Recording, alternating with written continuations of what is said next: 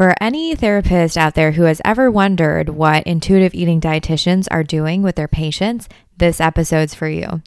And if you have a therapist right now who doesn't really understand why food is so challenging for you and what intuitive eating means and the nuances of this work, please send this to them. Goodbye diets and hello sustainable health. I'm Elise, dietitian and nutritionist based in the Silicon Valley. I believe that we all deserve an effortless relationship with food without obsession. You might be wondering who I am and how I got here to be an intuitive eating dietitian that focuses on binge eating. And the thing is, I had my own 10-15 year journey with food, first starting off in high school with under eating and basically anorexia for a year or two. And then I swung to the other end of the spectrum. And I had long periods of binge eating episodes all throughout undergrad where I studied at UC Berkeley and even into grad school at UCLA where I became credentialed as a registered dietitian with a master's in public health. It was really in college where I learned to listen to my own body through yoga and sharpening the interoceptive cues and awareness within myself, and finally stumbling upon intuitive eating as a concept. The past 5 years for me were the years that I really embraced intuitive eating as a practitioner, and this is how I practice day in and day out. And so I'm a healthcare professional who has had firsthand experience with disordered eating. And right now I am based in the Silicon Valley where I work with patients in the tech industry, rediscover a healthy relationship with food without obsession. And this is the stuff that I love. And in my own virtual private practice, the stuff that I focus on, my bread and butter, is binge eating, overeating, food obsession, disordered eating, and body image. And today I'm going to lift back the curtains a little bit so that you can get a sneak peek into the things that I see, who my patients are, what we're working on, and how to support them together. And the thing is, a lot of the patients that come to me are having a really tough time with food. They are always thinking about food. There is always food guilt. Food has become a very black and white thing. Some foods are bad, some foods are good. And a lot of the time there's a fixation on being perfect. And a lot of the time it all starts out with a fixation on their body. And there may be even a deeper root as to why they became fixated on their body in the first place. For me personally, in high school, I didn't feel like I belonged. I was first gen Asian American in a homogeneously white neighborhood. And so I really didn't feel accepted. And I think for me, it was something to do with the trauma, a little t, trauma of not belonging to my community, to my school, feeling so different. And for me to feel accepted and loved and thought of as cool, I thought I needed to change my body. A lot of my patients have a similar story where in order to be loved and accepted, whether it was in their family, whether it was their mom or their sisters or even school and friends and kids in school, the need to feel accepted and loved and cared for and thought of as cool and to fit in, it all centered around the body. And so all of my patients are the most lovely, intelligent, introspective, kind people. But a lot of the time, it goes way back. The root of why they wanted to change their body goes way back. I explore this with them in my sessions. You know, what is your body story? And I'm sure you know the same about your patients. And so much of the time, their troubled relationship started with that first diet. And because diets are all about rules and metrics and nothing to do with how to cope with emotions and loneliness and unpleasant feelings, they latch onto the numbers and the rules, and everything about food becomes very logical. There's almost a disconnection to their body as time goes on, as that first diet goes on. The more we listen to our brain and logic and calories and rules, the less we actually feel our body signals. And that's what intuitive eating dietitians like to call interoceptive awareness, right? And you might know this too. Interoceptive awareness are the cues that signal for hunger, thirst, fullness, the need to go urinate, the need to go take a nap. All of those signals get dulled the more that we engage in a diet. And over time, we become robotic and numb to those feelings. We no longer feel hunger. We no longer know what fullness feels like. All of that gets dysregulated. And so if your patient is coming to you saying that they're really struggling with food, that's maybe where they're at right now. They might just be a little bit numb to their own signals and they don't know how to listen to them or respond to them because they haven't been responding for so long. Now, I work with patients who are mostly engaging in overeating or binge episodes.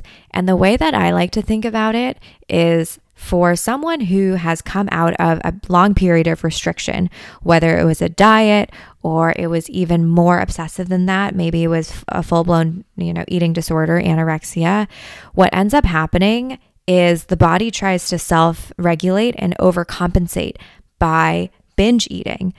Binge eating to me is just like gasping for air after crossing the finish line of a race. You're sprinting and sprinting and sprinting. You're restricting and restricting and restricting. And then finally your body gives up one day and is like, you know what? I'm done with this race. I'm done running. I need nourishment now. And that's when the overeating might happen. That's when the binge episodes might happen. And this is the point that I catch my patients. Now, of course, you probably have patients who are still in the anorexia phase, or maybe they're bulimic and they can't get out of that themselves. They need more acute care. The patients that I'm working with have gotten themselves out of that, and now their body is responding, right? It is rebelling and it needs all the food. There is a physiological demand to replenish. It is definitely like a gasp of air. And the way that I like to describe a binge episode, because I've been in many of them for many years in the past, it almost feels like an out-of-body experience where you can eat and eat and eat and your stomach is so full that you're bursting, but you still feel this gnawing hunger. It's like this hunger that doesn't go away and you have to keep eating. And to me, now that I can look at it retrospectively, I know that was more of a physiological cue that my body's hormones and my body's appetite signals were still really revved up, even though I was physically stretching out my stomach. So a lot of the times there needs to be that element. I think binge episodes, especially straight after a period of long restriction and severe restriction, is part of the healing process. But sometimes those initial binges can become this soothing sort of habit. And sometimes those binge episodes can become looped into a subconscious habit over time. That's how I felt when I had years and years of binge episodes. But also what ended up happening was I was so terrified of gaining weight that after a binge episode, whether it was for one episode or for one whole day or for multiple days in a row, I would want to then logically restrict to maintain my body weight. So I would restrict Monday through Friday or for as long as I could and eat as cleanly as I could. And I hear my patients say this all the time, after a weekend or a week of binging or overeating or falling off the bandwagon, they'll try and be really clean. And that kind of teeters them to the other end of the spectrum, and then the binge is going to come back again. And so it really is this black and white situation, this really awful, extreme sort of wobbling back and forth. So if your patients ever say, I'm feeling out of control with food, this is likely what they're saying. Some foods to them might feel really hard to control. Maybe it's the sugar, maybe it's the dessert, maybe it's the bread or pasta or cheese. But I want you to think about it not as an addiction. Your patient isn't addicted to sugar. They're not addicted to bread. They've been restricting themselves for so long. They've made it a bad food, a guilty pleasure, something that's, comes with a lot of shame and guilt, that when they do have it, one, the body has been deprived of it for so long, so it becomes more pleasurable to eat on a physical level. But on a mental level, the guilt attached to it is so high that whenever you feel guilt, you probably linger on it and ruminate about it, and you just feel like giving up. Like, what's the point? I've already done the thing. I've eaten it. It's now ruined everything. So I might as well just, give up and eat the whole rest of the bag. And that is guilt talking. So whenever someone has restricted sugar or whatever it is that they're restricting for a very long time, the moment they have it, there's that physical desire for it that's hard to control. But then there's also that mental guilt. But if, for example, you tell your patient, and I do this all the time as exposure training, your homework is to eat ice cream every single day, the same flavor, the same brand. You cannot miss a single day. Or even better, your homework is to eat the same ice cream flavor and type for the next year. What do you think will happen by the end of that period? You likely will be able to have a few bites of it and move on because you have been desensitized to the flavor, to the food. It no longer holds a charge. The more that you restrict a food, the more it holds a charge. The more that you allow yourself and accept it and give yourself that leeway and that abundance for it, the more it becomes neutral. So all I'm trying to do with my patients is to neutralize all foods. There's no such thing in my eyes as an addiction. And yes, some foods are more yummy than others, sugar and bread being a few of them. But you give someone who's starving bread and ice cream and they're going to devour that. If you give someone who's been restricted and deprived and their body is running on low and they're going on fumes, of course they're going to overeat it. So if you are giving someone who has had a really healthy relationship with food, who nourishes themselves to a point where they're actually full and satisfied, where they're not cutting corners, they're not cutting calories, I can probably say that person will have a much better relationship with that food. You give any person who skipped a meal ice cream, they're going to eat the whole pint. But if you give someone a scoop of ice cream or the pint of ice cream after they've had a really lovely, satisfying and filling lunch, they're probably going to be fine with it, like a few bites of it, and they'll move on. I've had patients who said that they were addicted to sugar, and one of my patients said she was addicted to Kit Kats. So literally I told her, have a Kit Kat every single day for the next week, especially given a context where you're happy, you're full, and you're able to feel more comfortable. And that time for her was after lunch, where she was full, satisfied. It was still daylight. She was still occupied and she was stimulated. And when she had that Kit Kat every single day after lunch, by the next week that I saw her, she was like, oh, I didn't feel the need to eat the entire Kit Kat bar by the 8th day. It was so neutral to me. And another patient with cheesecake, she would have a whole cheesecake after a full shift as a nurse without having eaten any meals beforehand. And so of course she would come out of her 12-hour shift ravenous, eating the whole cheesecake. But when she started to eat actual proper satisfying meals during her shift, she would come out of her shift feeling calm, and she would buy the cheesecake and have a slice every day because it was homework. And she was like, wow, I've never felt so calm around cheesecake. So that really highlights the stuff that restriction, deprivation, perceived restriction, physical deprivation can do to a body and how they react with food. And so exposure treatment is one major part of my work with patients, but the other thing that I help them do is to take away the guilt of food. I have a feeling if all of us lived as blobs, where if all of us didn't have bodies and we were just a uniform blob shape, like all of us were the same type of blob shape, that there would be no food guilt. If you think about it, why does food guilt surface? Why is food guilt a thing? It's because, oh no, I had that bite of cheesecake, I'm going to get fat. Or, oh no, I had that whole loaf of bread with cheese, it's going to show up in my hips. The reason why we feel guilty, the root of it, is because we fear our body changing. We fear weight gain. But if we didn't have a body, if we just had a soul and a brain, then it really wouldn't matter. Food guilt wouldn't be a thing. We would just eat to feel energized and satisfied, right? And so a lot of the time, I try to help my patients shift the focus away from their body.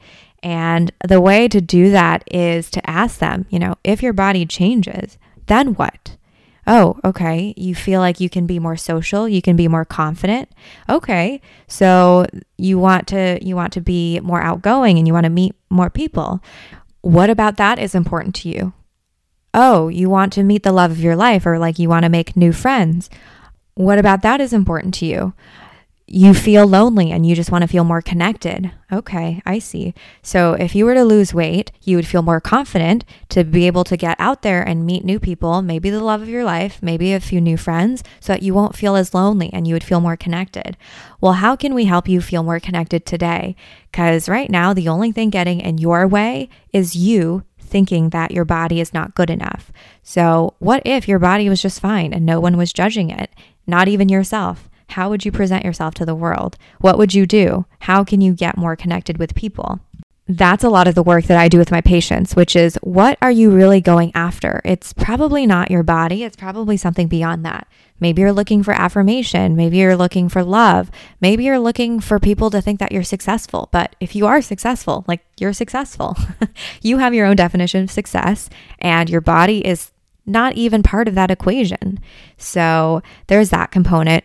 Of course, not everything is rosy. The world is brutal. And a lot of the times I'm helping my patients develop body appreciation so that even if the world is brutal and there's a lot of judgment, that they at least have a shield, or at least they can feel good enough about themselves that they feel strong in who they are. And a lot of that is understanding, okay, what can my body do for me? Even though I don't like my stomach, what can it do for me? If I don't like my thighs, what can it do for me? Oh, it holds me upright. Oh, my stomach keeps, my digestion going. It holds my body up so it can sit up straight. That's amazing. Can you stay there? If things feel bad, can you stay there? Another big component in my work is helping patients identify what they value in their life. A lot of the times we think about external things, whether it's our body, our success, the cars that we drive, the home that we live in, all of these showy ego-based things. But you do this too, I'm sure, and I try and do this in my work, where I try and peel back the layers and help my patients understand what they truly value in their life, whether it's adventure or autonomy or freedom or acceptance or belonging. Those are all the things that I'm trying to help my patients understand so that they can live a more fulfilling life. And sometimes life doesn't go in a way that is fulfilling or purposeful, and we're trying to soothe our emotions with food. That's a lot of my patients too. And sometimes food is one of the only coping mechanisms that one of our patients might have. And that's okay. That's the body trying to do its best to self-soothe. Sometimes it feels like a warm hug, which is great. Maybe you're celebrating with cake for your birthday, or you have a little bit of ice cream because you're sad. That's okay. It's a warm hug. Until it becomes too much, right? If you have a whole season of eating ice cream by yourself because you're lonely, or you're self-soothing in a way that's no longer serving you, where the hug becomes a constricting squeeze, then we can take a look and see, is this really what my body wants? Is it feeling light and energized, or is it feeling weighed down? Then we have to tap into the interoceptive cues of our body, right? Our interoceptive cues being, is my body feeling lethargic, tired, heavy? What does it actually need to feel light and energized and happy again?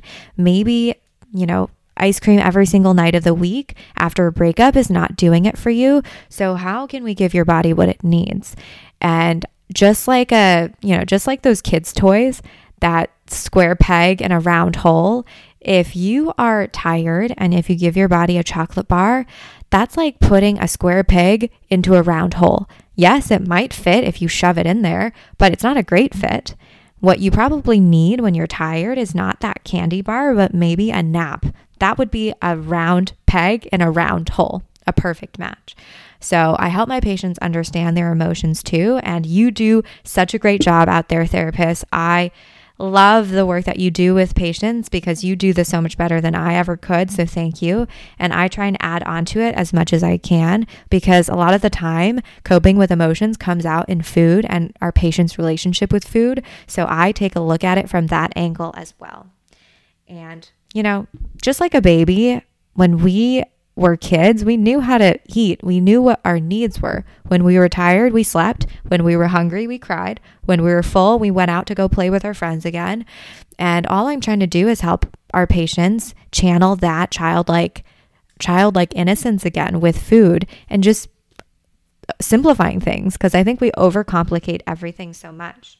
And really, once my patients understand what their body needs more and more over time, and once they start to let go of their body goals, that's when everything becomes easy. That's when the food becomes easy. That's when they're able to let go of the guilt and the obsession and the binge eating episodes and the restriction patterns. That cycle breaks when our patients can accept their bodies, and also when they can know what their body needs at any given time, whether it's how much to eat, when to eat, what to eat. And that's the most exciting part of my work, when I can see these pieces align. Now, the part that gets challenging and the part that I think we can work together on really closely is when trauma is a big part of this patient's history. And what I mean by that is perhaps their binge eating episodes didn't come out of a phase of dieting or restriction. Maybe it came out of a really deep coping mechanism from trauma. And maybe there's small trauma and big trauma. At the end of the day, when the body has become so attached to food as the main coping source, that's when we can collaborate as a team. Because in those instances, I can help my patients listen to their body cues, and I can help them refine those skills. But the tools that I don't have is how to unravel that trauma with them. And by unraveling that trauma, I think that's probably your bread and butter. And if my patient has a therapist on staff, that's amazing. We can collaborate together as a team. And if not, that's usually when I start to refer a therapist to come into the picture. I can speak to this a little bit. For me, I think I did have a little T trauma in high school, being first gen, being an immigrant in a very wealthy neighborhood, and not having that sense of belonging and acceptance in my most pivotal adolescent years.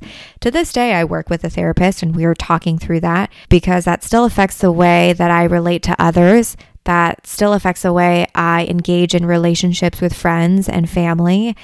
For the longest time, food was my outlet. Food was my source of control when nothing felt like it was in my control. But now that food is calm and in my control, the other things that are needing some help are my relationships with people in my life because of that little T trauma in my past. As a dietitian, I think my role is to help my patients identify that it's not about the food, that it's probably something deeper, and that's where you come in. And so that's why I love working with therapists in this space together. And I think that's when we have the most synergy. The end goal for my patients, and this is something that might be helpful for you to know as well, the end goal for our patients is not weight loss or weight gain. It has nothing to do with weight. The goal is to really help our patients have a healthy and happy relationship with food, body, and themselves. That's it. That's all I'm in it for. That's all I want, is for my patients to not feel obsessive or guilty or consumed by thoughts of food. I want them to be consumed by thoughts of how life can be fulfilling for them, what they can pursue, what they can do. That's what I want my patients to get to. And acceptance is so crucial in all of this, whether it's body acceptance, accepting that it's okay, accepting that they are enough, accepting that their body is enough, and being able to think in shades of gray. It's not like if I just change my body, then everything will become better. How can we think about the nuances of that? The work that, I do is so rewarding to me, and I'm sure the work that you do is so rewarding to you. With all of that being said, I hope you got a glimpse into my work, what I do with patients, and this might also help you navigate your work if we do ever collaborate together, or if you do ever work with a dietitian that focuses on intuitive eating. If you have a patient who has a dietitian but is focusing on meal plans and calorie counting and macros and things like that, that's another story. They have a different approach, but for a lot of dietitians who work in the food freedom, intuitive eating space, I can imagine that this is a very similar sort of process, my process to theirs. And so hopefully this was helpful. And if you have any questions, please don't hesitate to reach out to me. I am on Instagram at Craving Food Freedom. And if you have specific questions about patients or you want my insight, please don't hesitate to DM me. I would love to see what you're working on because you are doing the Lord's work. All of my best friends are therapists, and I could not feel more blessed. Know that I love and appreciate every single one of you in this helping field. And until next time, I will see you in next week's podcast episode.